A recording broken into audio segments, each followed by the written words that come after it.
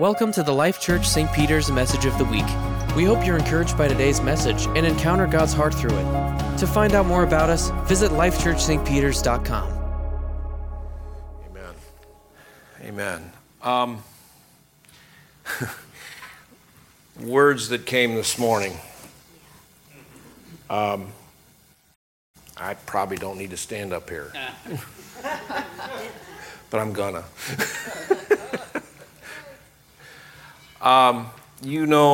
Let's just talk about a couple of those words. There was three of them that came, and Lucy shared on just looking at the horizon, keeping your eyes on the horizon. It's perspective.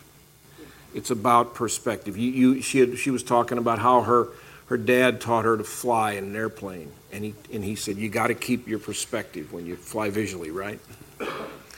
And it's keeping our eyes on him. And then the chalk that guy had there. It was a lot of us are running out of chalk. We've been doing things this way a long time, and we're out of chalk. And we keep trying because we're used to that. And God is saying to us, here's another piece of chalk. Here's more that I want you to do. This is different. It's a different color. It's a different color piece of chalk. And the Lord has a lot of people in that place right now. But you know what? The next color is more beautiful than the last one. Thank you, God. And then the presence of God. And where kind of the majesty of God, majesty of being in his presence. That's what Becky was sharing when she came up here, with the majesty of God's presence and him being there. And God is leaning over, I believe, looking at us. And last Sunday, in the prayer time, we had just some people were bringing words. It's kind of what happens in there. God speaks to us and people bring words. And we were talking about just the things that God is going to do. The Lord was speaking to us. He's going to do some mighty things, do some awesome things. I know Holly was sharing that and various things. And then a word came, I'm waiting on you.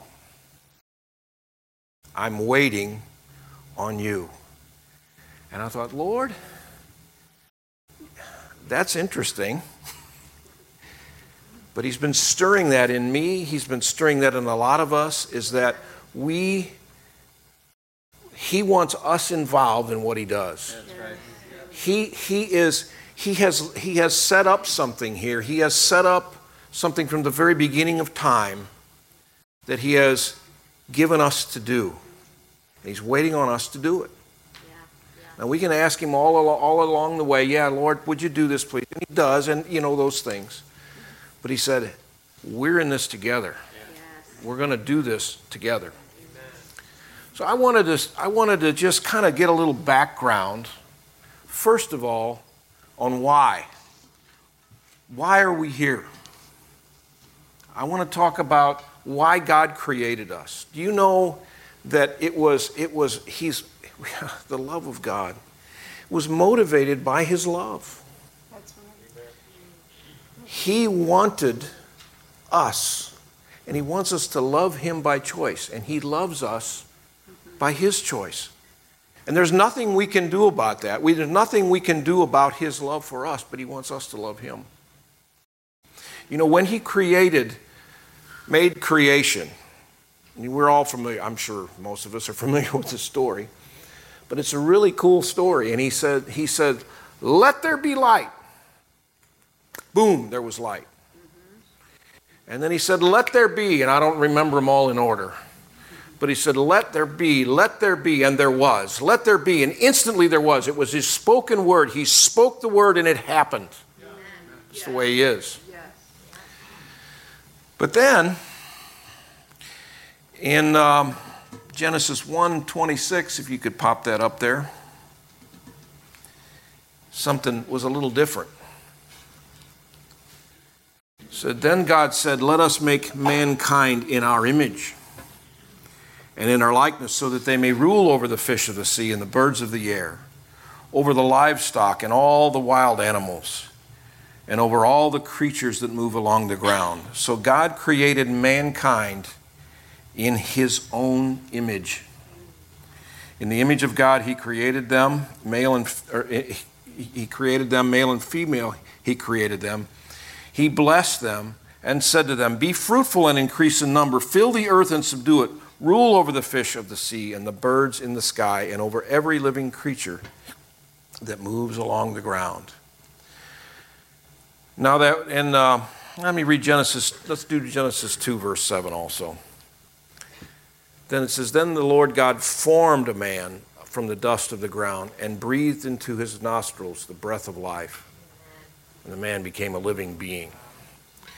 You see, all along the creation, he's going boom, boom, boom, boom, speaking things. But he stopped. And it said, I get this picture of him reaching down with his hand. And it says, the Hebrew word there means fashioned. He fashioned, he loved, this was something special. Yeah. This was something different. All of those other things were for this thing. All of those other parts that he said, let there be, let there be, let there be, he was creating an environment and a place for this part of his creation. Mm-hmm. And then it says he breathed, he kissed his life into this. Now, folks, that's you and me. That's a special honor. Yeah. That is, we are made in his likeness and image. There is nothing in creation that you can find anywhere in the Bible that says that about anything else. Now, in our world today, it gets turned around. It gets, environment, all those things. We have, and I'll get to this in a minute, the mandate that we have. But we have a mandate to steward these things, but we don't hold those things higher than us. Right. We don't, Rick, I've been to India a couple times with Rick. And there, you talk about the devaluing of human life. It's a religion that's done that. It's held animals above man. And you can see the enemy here. You can see the enemy doing that. And you say, what a plot. Thousands of years, there's people stuck in this just weird understanding of these things. Every person, everyone created, God created in his own image, in his likeness. That's a special honor. And it's a unique dignity. And I like that word dignity. There's a dignity on us. And we should not live any less than that. Now, Genesis 1, 26, 28, we also saw that there's a mandate. It's just a rule. It said, rule over the birds of the air. And that word rule means to subjugate. It really means to put down a rebellion. And it's just interesting that that's what God gave man to do. This creation that was a little lower than the angels, the Bible says, but given this glory and honor above all other creation. And there's an enemy, there's a devil that's going, I don't like this guy. Because in that, it talks about, a little later on, it talks about crushing the seed of the woman, crushing his head. See, man kind of gave it up in the beginning. He gave up this mandate. He gave up this position. And what we heard about this morning was Jesus restored it. Yes. The plan has never changed. The plan has never changed. He says, you all, each and every one of us, it has a purpose and has a destiny to represent him in the earth. And the incarnation restored us to that. And you know, the thing about that is that When you think about it, God himself became a man. Now that still blows my fuses.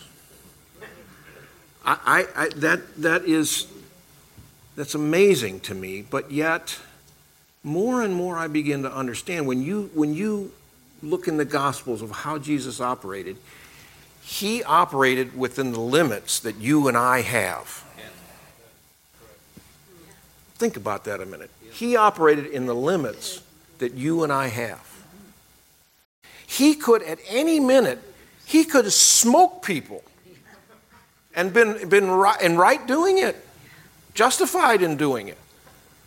But his purpose was bigger than that. His purpose was, I want to show you how to live. Somebody said, I think it's Bill Johnson says, he says, Jesus is perfect theology. If you want to know what God is like, look at Jesus. Right. And if you want to know how God wants you to be and how to live, look at Jesus. Right. And it's just amazing. He in his I guess you could call it limited state, think about what he was able to do. Now, you and I are his brothers and sisters, it says. And I'll read on. We have a responsibility to bring his rule and his reign in this earth. Right.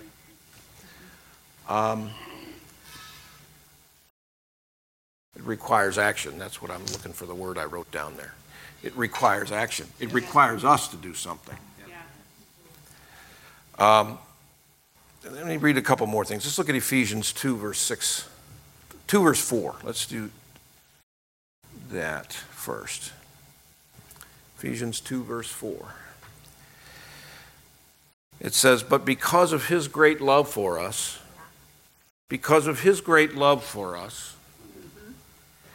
God, who is rich in mercy, made us alive with Christ. Even when we were dead in transgressions, it is by grace that you have been saved. It's the motive of love. Yeah. The love of God was all over our worship this morning. Yeah. And it's just the motive. He does this because he loves us. He's patient with us because he loves us. He comes back again and again and again and again and again and again. I'm living proof. And he is, he's incredible. Ephesians 2, verse 6 and 7. Now Derek brought this up this morning. Derek mentioned these next two scriptures. God raised us up with Christ and seated us with him in the heavenly realms. Stop a minute and think of that. He seated us with him. With him in heavenly realms in Christ Jesus. We are seated with Jesus. Where is he? He's on a throne. We're sitting there with him. Now that's a big deal. That's a big deal. And we need to remember that we are sitting there with him. That's good, John. I forget all the time. Something comes up, something hits me, oh no, what am I going to do now? You're not like that, are you? What am I going to do now? And it's interesting. This is a little side thought. Yesterday, when we were praying together, we do a thing where we pray in person, but we also do it on the phone. It's the one time a week we do like a double thing. So we have been on Saturday mornings, yeah. And so we've tried to get the technical part of that a little better, so we could hear each other. And we had I actually bring my computer in. The thing that we do the phone call on is actually an app. So I'm sitting there with my computer, and we put the app up on the screen on the TV, and so I'm sitting there, and for some reason, like my computer comes on and then it goes blank. And I'm going, oh no. What happened? Piece of junk. And I'm starting to freak out. And Sarah, where are you at, Sarah? Sarah's standing right behind me. And she says, look up. And had already projected to the TV.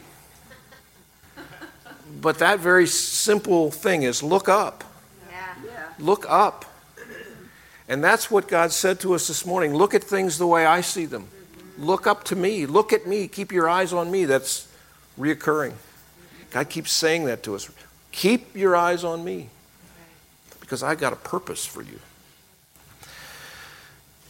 Okay. She's seated with Christ. We're seated with him in the heavenly realms, in order that in the coming ages, there's stuff after this, that he might show the incomparable riches of his grace, expressed in the kindness in his kindness to us in Jesus Christ. And then Romans 8:16 says, the Spirit himself testifies with our spirit that we are God's children. Now, if we are children, then we are heirs. Heirs of God, co-heirs with Christ, if indeed we share in his sufferings, in order that we may share also in his glory. Now let's stop and think about children a minute. First of all, think of a king. Think of just your average everyday king, I don't know. But a king, he has children. And what are the children called? Princes and princesses and princes. And what do? Don't use any modern references. I was going to bring one up. But what they're supposed to do is represent the king. Yeah. They reflect the king. They know the king. He's their daddy. He's their daddy. If he's a good daddy, which Jesus is, or God is, the Father is, he's a good daddy. He wants, and it came up again this morning, he wants us to crawl up on his lap. Think about that. The king of the entire universe, who spoke it all into being. He says, come up here, sit with me. Sit with me. We got work to do, but I want you here. So what I guess I'm saying is that it's kind of twofold. It's we belong to him. He's our king. He loves us. He's our dad. And he's got work for us to do. It was, I'm waiting on you. We're heirs. We're heirs. Everything he has is ours. Am I right in saying that? Yes. Everything he has is ours. Jesus lived that way when he walked the earth. You know, he's still walking the earth. It's just us now. Yeah. But he had everything he needed. We have everything we need. Yes. Now, I'm trying to get my experience to that, mind you, but I'm just reminding us, I'm reminding me, this is what he has for us. So, sons and daughters, it's calling and a responsibility. And I want to read the text of the story of Jesus feeding the 5,000. And there's just a little significant thing here. And we'll just read a few verses. Matthew 14, verse 13. When Jesus heard what had happened, he withdrew by boat privately to a solitary place. Hearing of this, the crowds followed him on foot from the towns. And when Jesus landed and saw a large crowd, he had compassion on them. He was tired This was right after, I believe, he heard that John had been beheaded. And it was boom, boom, boom. He was human. But yet he had compassion. And that's the same compassion that drives us, should drive us, for others. Anyway, had compassion on them, and he healed their sick. He healed their sick. And as evening approached, the disciples came in and said, "This is a remote place, and it's already getting late. Send the crowds away so they can go to the villages and buy themselves some food. I mean, they're hungry. Come on, just, And Jesus said, they do not need to go away. Now look at this next line. You give them something to eat. You give them something to eat.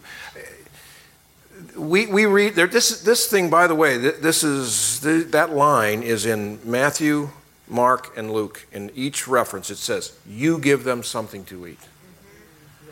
Now that wasn't unintentional. He said, "You do it."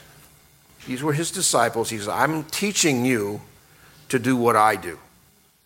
Now you know what happened, and let's read it on here. We have here only 5 loaves of bread and 2 fish. They answered, "Bring them here to me." And he directed the people to sit down on the grass. Taking the 5 loaves and the 2 fish, looking up to heaven, he gave thanks and broke the loaves. He gave them to the disciples, and the disciples gave them to the people. Now that is a formula. He gave them to the disciples. What is he giving you?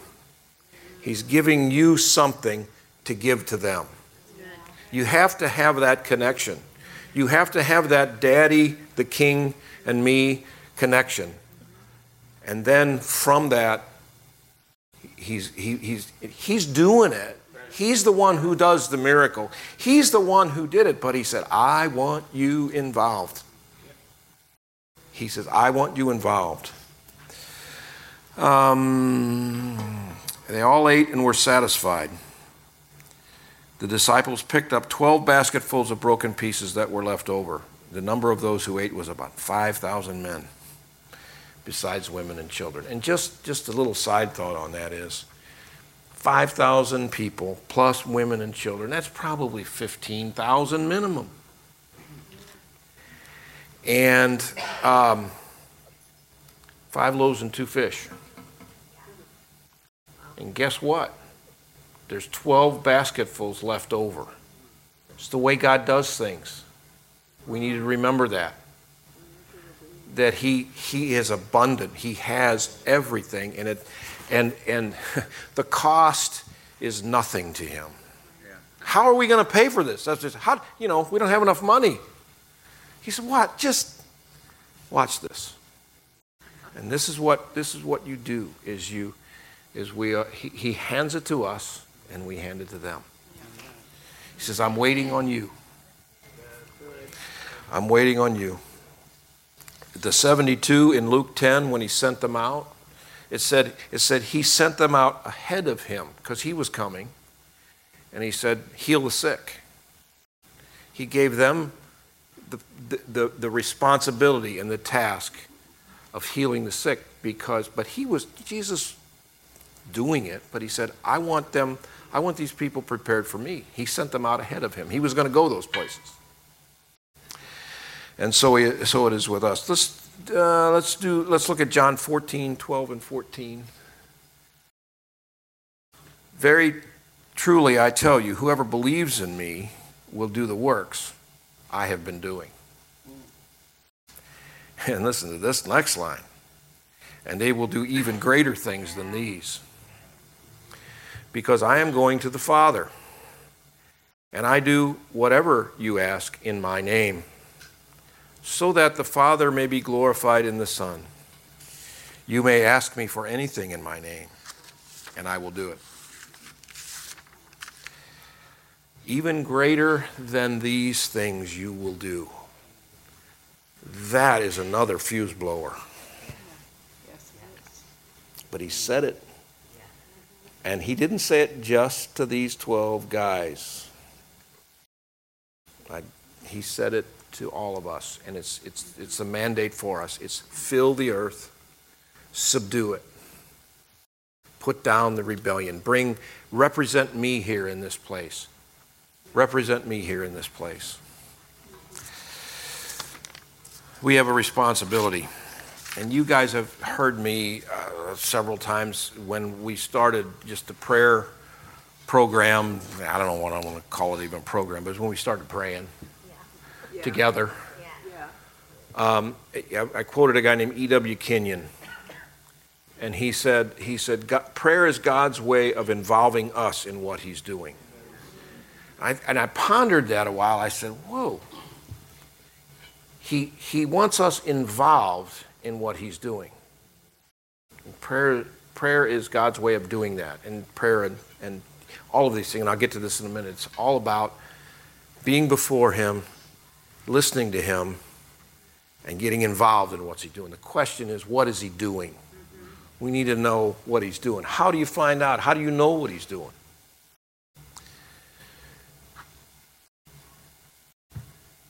And here's something that I'm just sorry, I'm getting out a little bit of sync here, but one of the things that bothers me when I hear people say this, I get it, I understand what they're talking about, but and you probably said it. Oh, it wasn't me, it was God.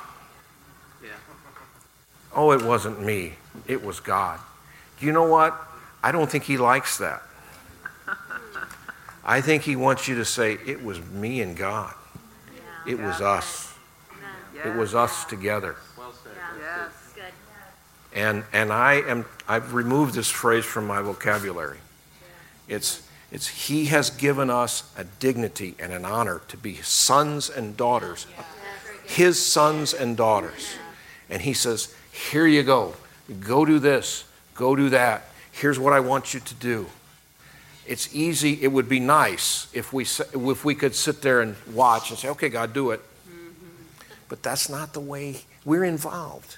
I was thinking of that story of Jehoshaphat, and if you're familiar with this story, but Jehoshaphat, it said, I won't go there, but there was a huge army lined up, ready to just annihilate them.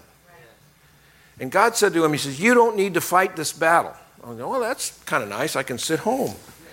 You know what else he said? He said, go out to face them tomorrow. And you watch me. It's us together. It's us doing things together. That's what he wants. So, I'm going to do a great but how.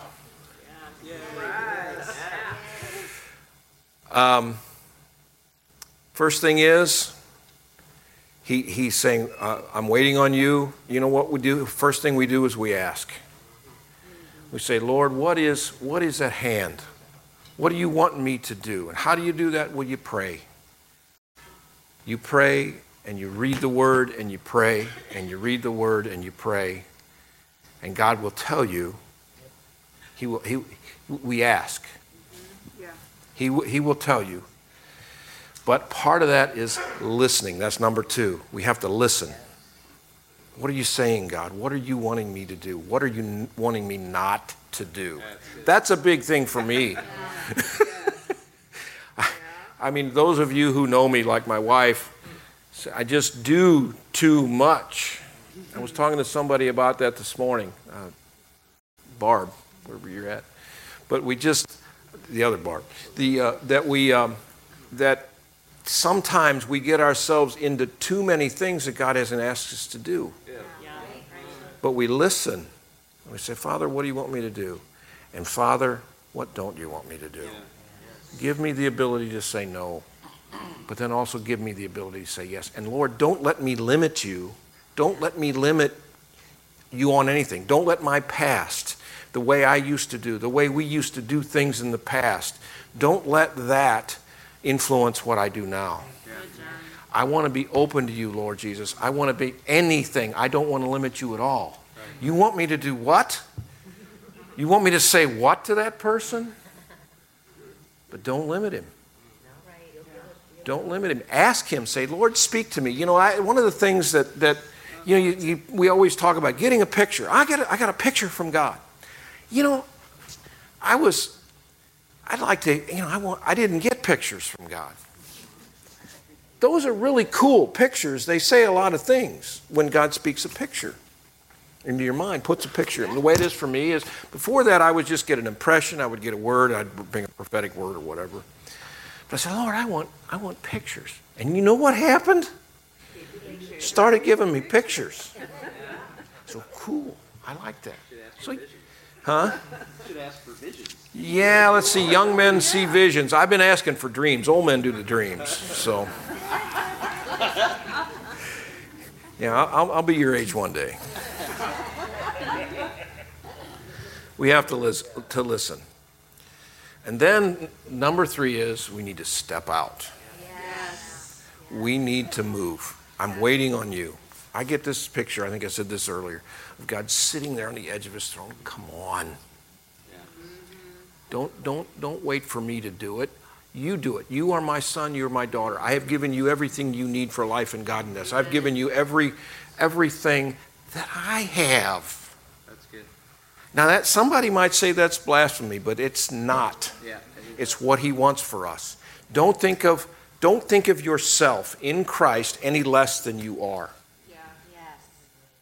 Don't think of yourself any less than you are. And the Lord, the Lord is going to do some mighty stuff through us. When we get this, when we get that understanding, when we get that revelation, we're going to grow in it. I'm growing in it. Yeah, you are. You're growing in it. And we're going to get it. And we're going to be unstoppable. Yeah. Like Jesus is unstoppable. Stop listening to the wrong voices, to the things that say you're no good, you're not going to make it. Oh, what about your past? What did you do? What did you do yesterday? We are sons and daughters of the King. So, Kim.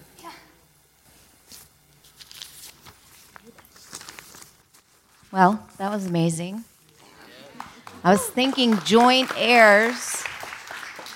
That's so amazing. So I'm just going to close out the meeting. I want to remind you that we always have prayer team up here on this side and on this side for any need that you may have. Thanks for checking out the Life Church St. Peter's Message of the Week. For more podcasts and additional information, visit us at lifechurchstpeters.com.